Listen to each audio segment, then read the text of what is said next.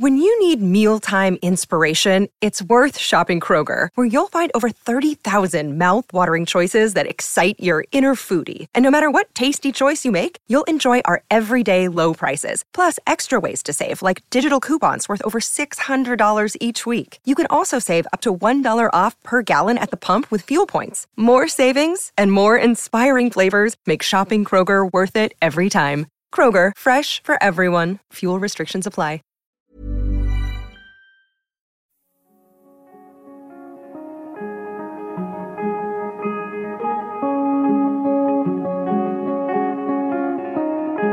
Yeah, I'm 22 and I'm 5'2", I suppose. 5'5". I'm 5'5", and I have blonde hair and I have blue eyes and I'm very thin, very small. I'm the mother of Emma, who suffers with epidermolysis bullosa. It's a very rare condition. There are very few in Ireland. Approximately 7 or 8 left. In the last 5 years, 5 have died with this illness or illnesses related to it, and it's a tough life. I suppose my shoulders would be the start, and then it would be my arms. From my shoulders to my arms, I suppose, will be bandaged, and then there's a couple of areas on my back, and then from my thighs right down to my toes are bandaged. Emma's form is a very severe form. Her skin breaks down at the slightest touch. It's compared to a butterfly wing because it's so fragile. They're raw red, like they'd be pure redness, like, and it's just, it wouldn't be like, say, your kind of skin where it'd be white and normal, it'd be raw red, and there'd be open wounds, like, and they could be big or small, and it could be anything. Like my knees, they're just pure red. They wouldn't be white or anything. They're just red. So, just from all the wearing down of them. When I was younger, if I did fall, my knees would be damaged, my nose would be damaged, and they're red now from that. She has to be dressed. Those dressings have to be done every day on some of the wounds, and it's a life filled with pain. I can be in pain sometimes. It depends on the wounds, how sore they are. Sometimes they are, and I just take painkillers just to drown it out, kind of thing. It's just a throbbing kind of pain. It's just, you know it's there, you know there's something there and it's not right and it shouldn't be there. Like some sores now I can't feel because I'm just used to them by now, I think. But some sores there are so bad that they would just throb and throb and throb. I just take painkillers. What she goes through, I go through. It's hard on all the family because we see her suffering. We know she's suffering. There's very little we can do to ease the pain, only do the dressings and give her painkillers. But she knows herself that she can't lead the life she'd love to lead. She doesn't have the life that other girls of her age. She's 22. She can't put on sandals and paint her toenails. She can't wear a mini skirt. She can't go out in large crowds. She has to be very careful because if she's walked on or stepped on, the skin is torn from her leg. She can't shake hands because if somebody gives her a rough shake hand, they could pull the whole skin off her hand. The skin has grown over my fingers, and that's like since I was a baby. And when I was a baby, my nails fell off on my hands and feet, and they just joined together. And then on my right hand, it's just closed in kind of like a fist, so I can't hold a lot. I can hold a pen just about, and a spoon or a fork or whatever, but I can't straighten it out at all. It's just nearly like a fist now at this stage. So I had the option of going for surgery, but I don't like it. I don't want to, not yet, not until I have to. I'm happy with how I am now. I don't need it. I can still write and I can still do everything I need to do.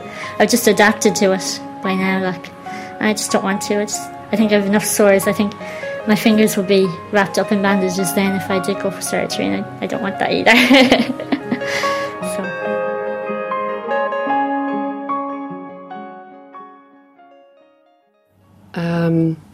Everything was normal. I had a very normal pregnancy. I did have one scare that I threatened to lose her, and I was told to stay in bed for a few days, and stayed in bed for a few days, and everything settled down, and we went right through the pregnancy with no more trouble, no more problems.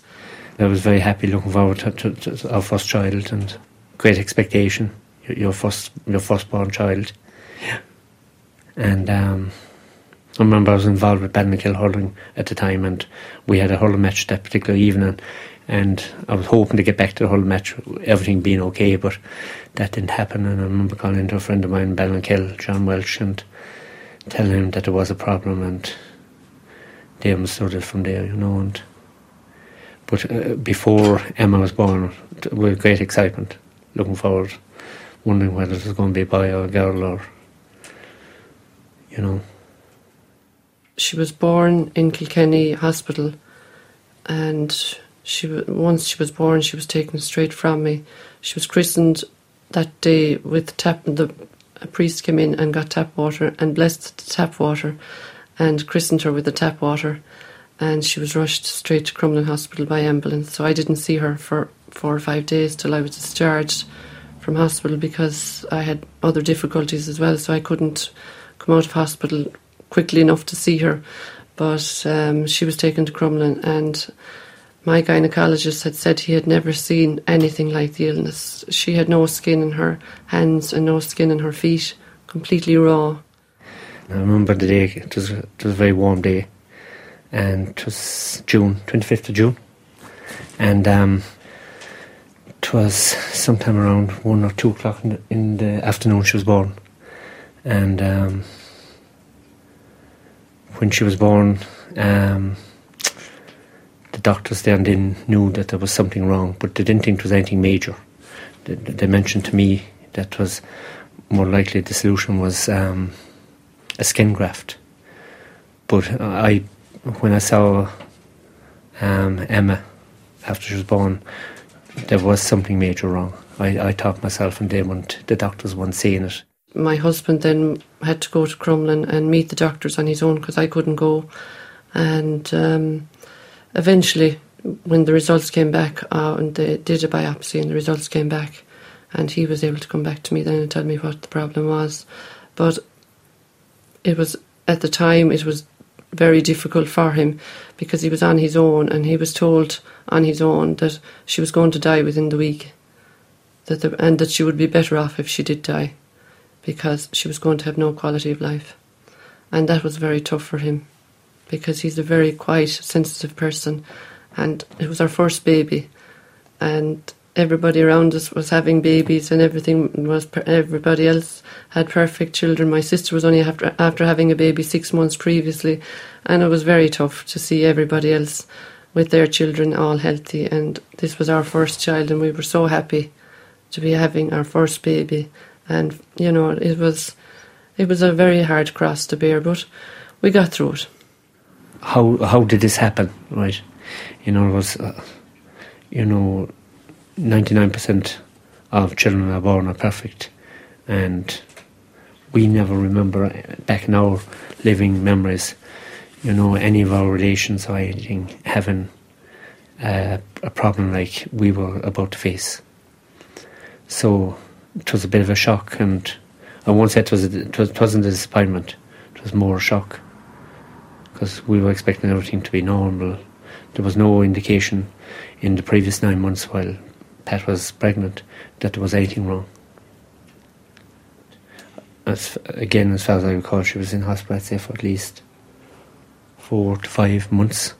Yeah, 4 to 5 months. And we used to visit her on a regular basis, and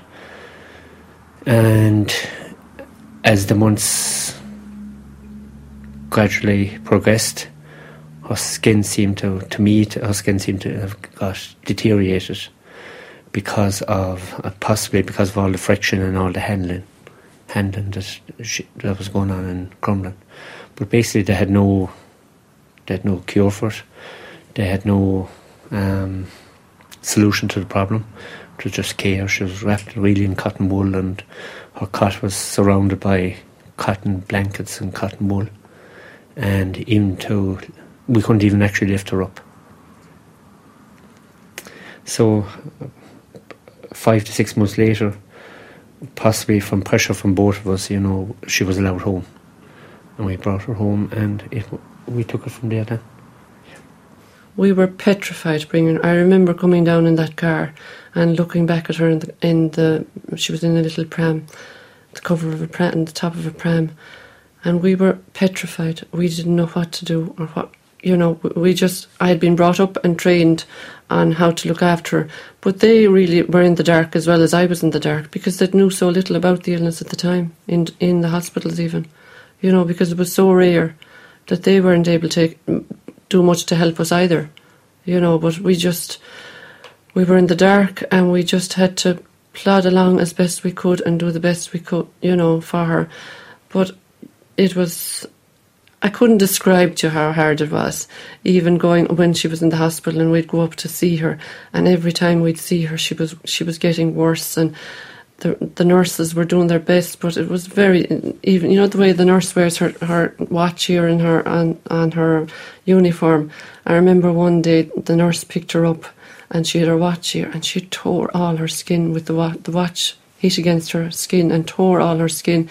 So every time we went up, different people were handling her. They didn't understand. Even fingernails were tearing her skin. She was wearing no clothes. She wasn't able to wear clothes because her skin was breaking down, and all different things were sticking to her skin, and you'd have to pull them off, and it was just horrendous. I must say the first year or two were horrendous until we got into a routine, and until we learned how to care for her, and until then eventually she learned how to walk, because when she was small she didn't understand the damage she was doing to herself. And, if she cried or she rolled around in the cot or whatever and banged her hands or banged her feet off the sides of the cot, she was tearing her skin. She was actually tearing holes in her skin almost, you could say. And you couldn't explain to her at that age, you can't kick the cot, or you can't bang your hands off the cot, or whatever. You just couldn't explain it to her until she was able to understand that she couldn't do things anymore that other people could do, I remember one time she fell off her bicycle, and everything was torn. Her hands, her feet, her knees, her face, the whole lot of the skin off the top of her nose, everything was gone. You wouldn't believe it. You'd have to actually see it happening to understand how much how important your skin is, first of all. I mean, the reason she has this is that she's missing a layer of skin. We have 3 layers, she's only 2. So therefore, the least touch can damage her. Even a label sticking on the back of her, if she bought a new t-shirt, if the label could scratch her skin and actually tear it. So it's really very fragile. It was tough. It was tough because each day, you take each day as it came. You didn't know what was around the corner. You didn't know, especially when she came home, you didn't know, for instance, having gone through a day, the next day, it was completely different. There was always something new cropping up. I remember one day I was after come back from playing a squash match, and Pat met me at the overhem in her hand, and she had a complete full blood blister in her mouth. It was like a balloon, as if there was a balloon just coming out her mouth. And that was something new again. There was always something different. I won't say every day, but definitely every week. Something happened that was different from the previous week to her skin.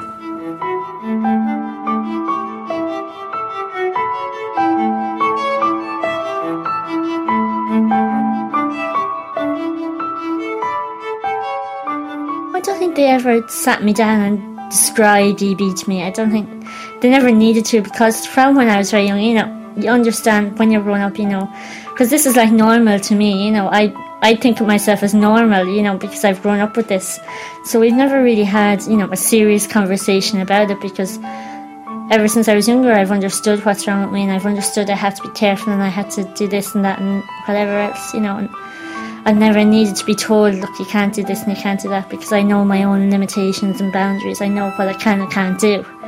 So they never needed to sit me down and tell me and describe to me what EB was like.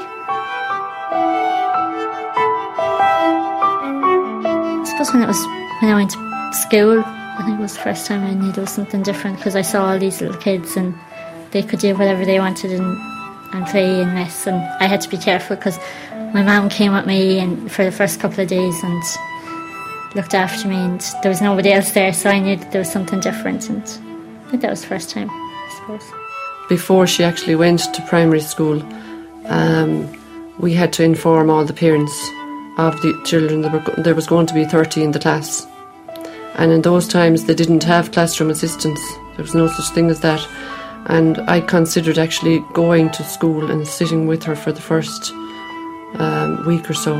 Now, originally she did go to play school, which was a kind of a good introduction for her, and she was in play school for 2 years, and so a lot of the kids that went from play school went on to primary school with her, so at least they were kind of familiar with her and they knew that they would have to be careful. But it was more so, I was more concerned. I knew Emma could cope with national school. It was how the other kids would cope with her and how they would understand that they couldn't be pushing against her. They couldn't trip her up or do any, you just couldn't come in contact with her at all, if possible, and just about to sit beside her. But she did have a few friends that understood and, minded her and took care of her.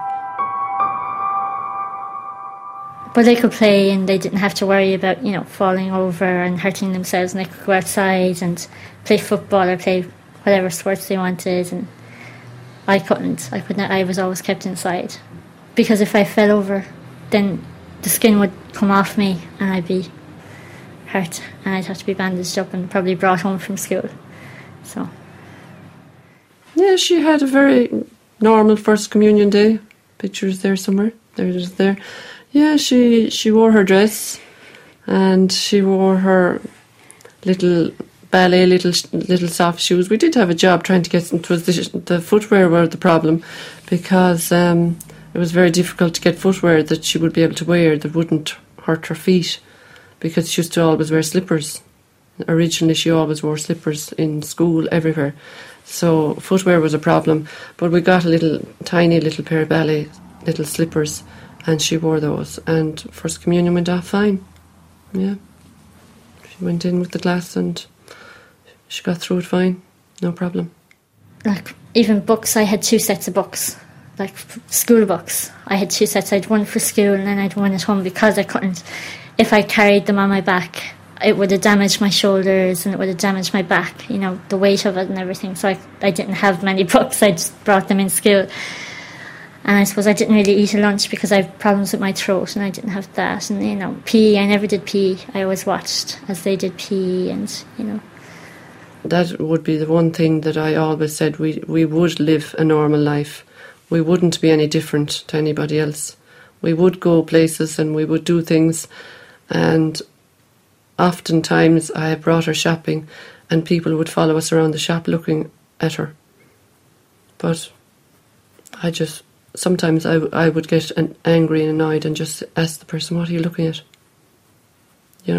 Sometimes I remember bringing her to a show, pantomime, and there were kids in front of us, and the whole time the kids kept looking back at her, because obviously she was a little bit different, and eventually I just said, the show is in front of you, not behind you.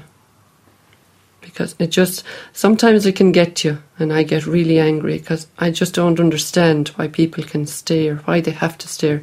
If I see somebody with a dreadful birthmark on their face, I certainly would look the other way. I would not stare at them or follow them and ask them what happened to them. But people have actually come up to me and asked me what has happened to her. Did she get burnt? And a lot of people just don't want to take, even if I just say, no, it's a skin condition, they just say, but, how could it, is it eczema or what is it?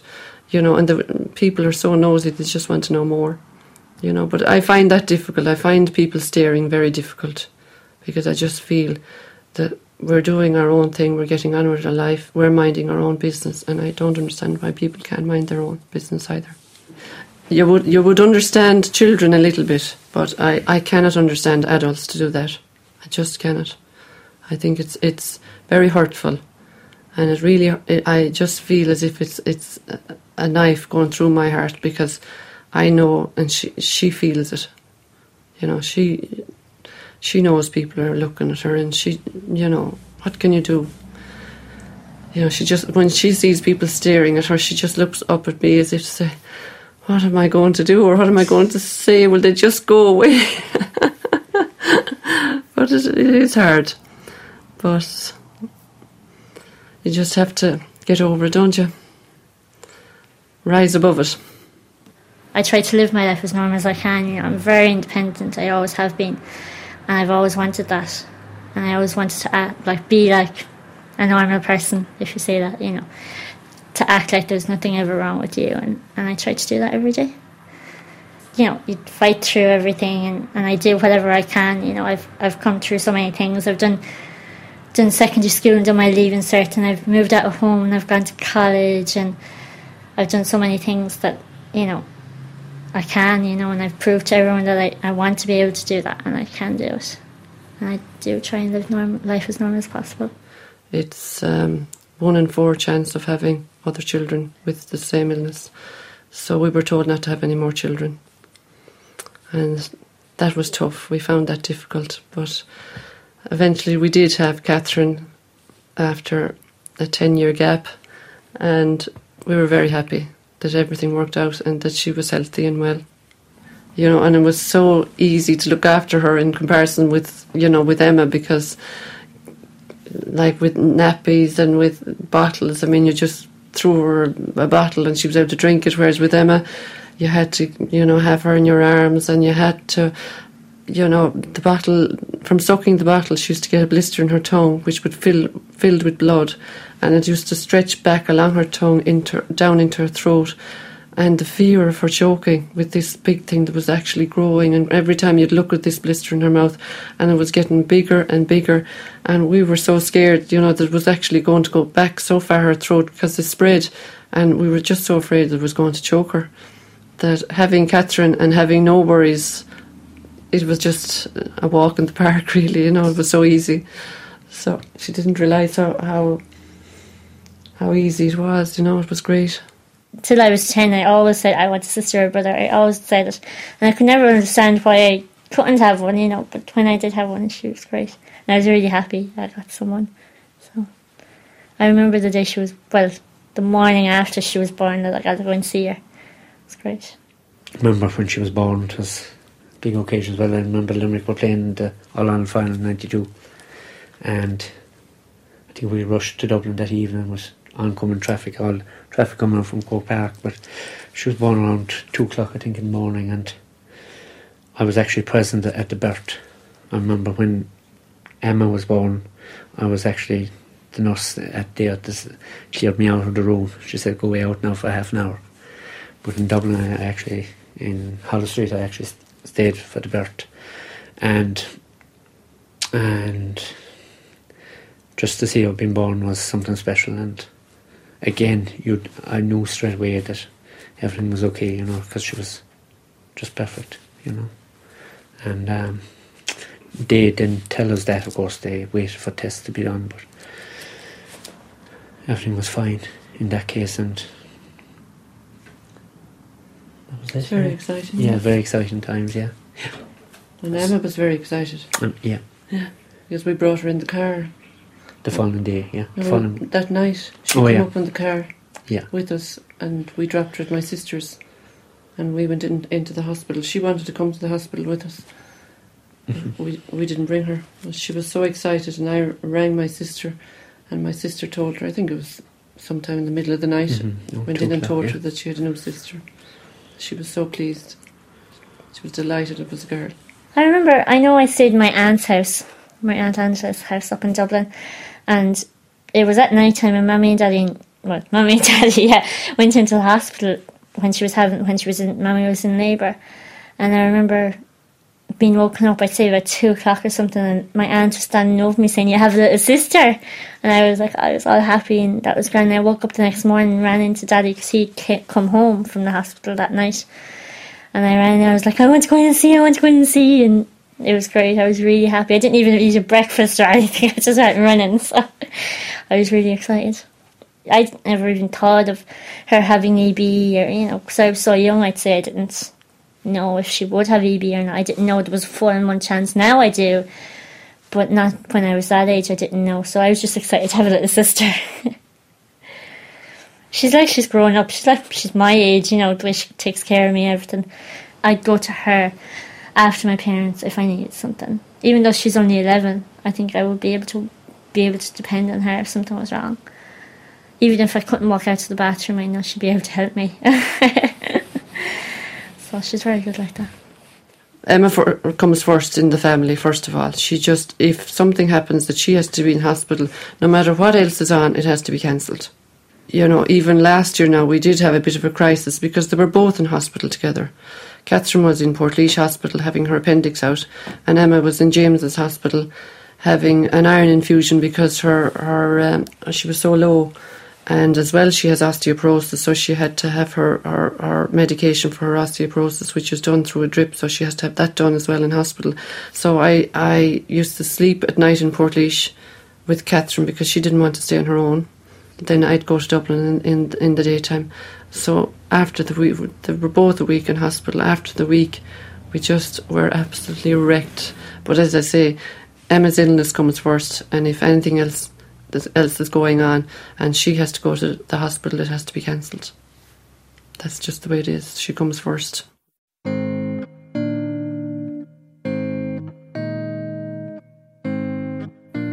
I can't wash my hair myself.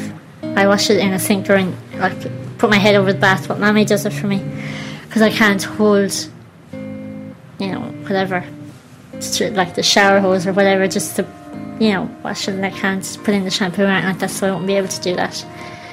So Mammy does it for me all the time. Or the PA if I'm not at home.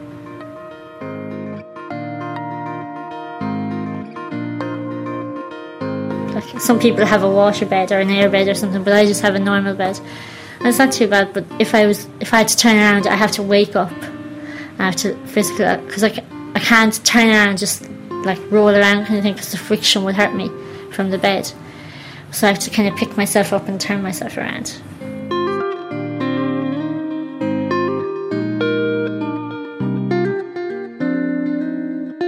The sun is worse than the rain. I prefer to be cold than too hot because of all my bandages and everything. It's like having 2 pairs of trousers on. So I prefer to be raining and in the coolness than in the sun, because even with the sun, I was in Florida there 2 years ago, and I wasn't even directly in the sun. I was in the shade and I was under a fan with mist coming out of it kind of thing. But even I got a blister on my face, and it was just, my face is very good, it's very clear, I'd rarely get marks in it, but I was in bits when I saw the blister come, because I thought my face was going to be ruined from it. So yeah, I prefer the rain than the sun. I prefer to be too cold than too hot. Definitely. I suppose you do in a way feel that it's kind of your fault, because both myself and my husband have the faulty genes. It's nothing got to do with her. So therefore, it's our fault in a way, but I don't dwell on that. These things happen, and it's nobody's fault, really. At the end of the day, it's nobody's fault. And when you're dealt a blow like that, you just have to take it and get on with it. You can't go around and say it's your fault or my fault or anybody's fault. You just have to get on with it. What's the point in blaming somebody? What good will that give that won't give any relief to anybody by being able to say, well, it's your fault. That doesn't help. So there's no point in blaming anybody. It's just happened, and you just deal with it and get on with it. That's the way I look at it. They've been very positive about it as well, and they've always said, you can do this. And, they've always wanted me to be independent as well. When I told them I wanted to move out to college, everybody always said, stay close to home, don't go too far. But they were very good, and they said, they were very worried, of course. But they were like, if this is what you want to do, then we'll help you get through it. Well, with Emma being so independent, the fact that she's spent 2 years down in Limerick, it does take a bit of pressure off your mind. It gives you a peace of mind that, that in the future that she will be able to cope, that she's capable of coping on her own. And And certainly with Catherine being around as well, that she does have a sister that she can always fall back on. The biggest worry, I suppose, was how would she cope on her own, and she's proven that she can cope quite well. When I left for college in Limerick, it was my first time ever away from home. Like, I'd never left home, I'd never been away even for a week or something. I'd never been away from my parents because I was so dependent on them. I never had anyone else looking after me. I suppose I was never used to it. I always had my mum and daddy looking after me. I never needed anyone else. So it was a big change to move away from home. But I was very determined to move away, and I was really looking forward to it. But it was great, yeah. It was very good. So I had to get accommodation. I had to get a suitable accommodation because I had all my bandages, and I had my feed, and I had my tablets and everything. So I had to get proper accommodation. And, you know, I find stairs as well very difficult to go up and down. But so I had to get accommodation on the ground floor for first and second year. I had accommodation on the ground floor. So that was that. And then college was great. I had a great time. She got her first job in Dublin, and Permanent TFB were great to take her on, you know, and they've looked after her any time she was being sick. They've given her time off, and they've given her time off to go see her doctors in St James's. And it's been a huge change for her. She's staying in a flat in Dublin with a group of girls as well. Mm-hmm. They're in the flat as well, complex with her. So it's been a big change, yeah. It's a big difference. So we feel we missed her so much in the first place that the house is so quiet without her. But it's hard letting go. The first month was tough because I was so worried about her. You know, that something would happen to her, or that she'd fall, or she'd be pushed, or she'd get hurt in some way in crowds of people, you know. But she survived it, and sure, she's nearly 6 months. She'll be there in 6 months in March, this coming March. And she's got through it, and she's proved to us again that she can do it. You know, she's another milestone for her to have achieved this again. You know, because I wasn't sure if she'd be able for, to be honest. And still I didn't want to hold her back. And I had said to Malachy, we'll give her a chance, let her go and work there for a month. If she's not able for it, she can come home, there's no problem. In the back of my mind, I was praying that it would work out for herself, you know, just for her independence, if nothing else. And I'm so pleased that it has worked out for her, because she deserves a chance, and she deserves to have a life and have a bit of independence and not always be dependent on us for the rest of her life. At night, at whatever time I do go to bed, I have a gastrostomy tube in my stomach because I can't eat. So I get plugged in, I get my medication at night time, and I put in through the tube, and then I get like a feed. It's kind of like basically like a drip, and it's full of like nutrients and vitamins and whatever else that I need that I don't get during the day. And I get that overnight, and that runs all through the night. And then I get up in the morning at whenever time that finishes, and I get up and I wouldn't have anything to eat because it's like having your breakfast, dinner and tea, you know, all overnight. So I'd have that, and then I'd get up and I'd do whatever. I'd watch telly, or I'd, you know, do whatever else, get dressed and go out, go shopping, whatever. And then at some stage I wouldn't really have dinner. I'd have bits and pieces to eat, not a lot because of my throat being so bad. And then at some stage during the day, then I'd do my bandages at whatever time, and that takes about 2 hours. Depends on who's doing it. My mum's well used to doing it by now, so it takes her only about an hour and a half, depends. If it's a nurse, it could take 2 hours or more. Like. I hate doing her dressings because I see then up in front of me how sore she is. And I think, God, if only I could swap places with her, if only she could have, I mean, I've had a bit of a life, you know, if only she could have a bit of a life, if I could only just take that skin and she have mine just to swap for even a little while, it would be great. But as I say, I switch off, I don't think about it. You know, at times when things would get bad, you would turn to prayer, and my own belief is that it does help. Your prayers are answered, and it certainly has been answered in our case, especially with Emma. You know, there were times when she was very bad and her health was very poor and her skin was very poor, and it just seemed to get better. And, you know, it's not perfect, but it will never be perfect. And she has her bad times, but faith is very important, yeah, to all of us, yeah. Before she was born, or before any of this occurred, I say both our faiths would have been very, very strong. We would have strong beliefs, and it probably reinforced our faith when she was born, that perhaps she was a gift from God, and she was given to us to look after. I've always put on a brave face and smile for everyone I've met. I've always said, oh no, I'm fine, you know. I don't like to complain. I don't want people feeling sorry for me and going, you know, oh, the poor guy, you know. I'd like people to see me as, you know, being happy and being, you know, herself and being independent and being who I am, not them seeing me for someone who has a disability. I know sometimes it's very difficult for me to step back and let her do what she wants to do. Yet I give her space. I think it's important to give her space. She needs time for herself, and she needs to be given the chance to try to be independent. Sometimes I feel I just have to let her see and find out for herself and make her mistakes. You know, everybody has to make mistakes in life. That's how we learn. And sometimes you just have to let go.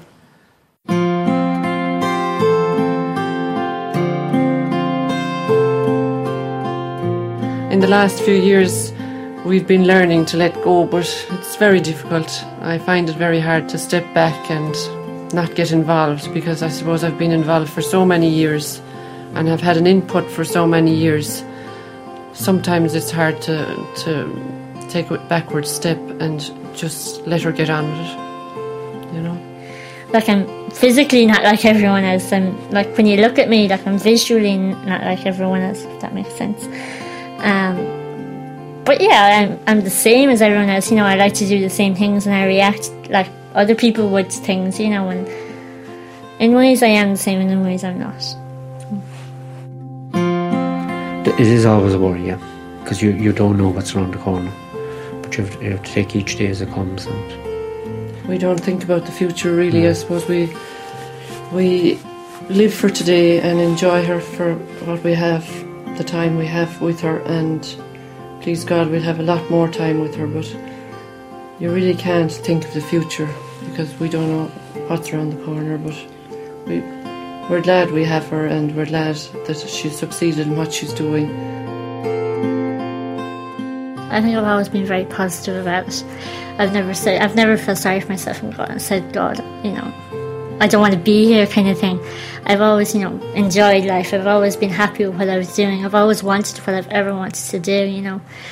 I've gone to college and moving up here to Dublin, and I'm doing everything that everyone else does, and I'm very happy with it.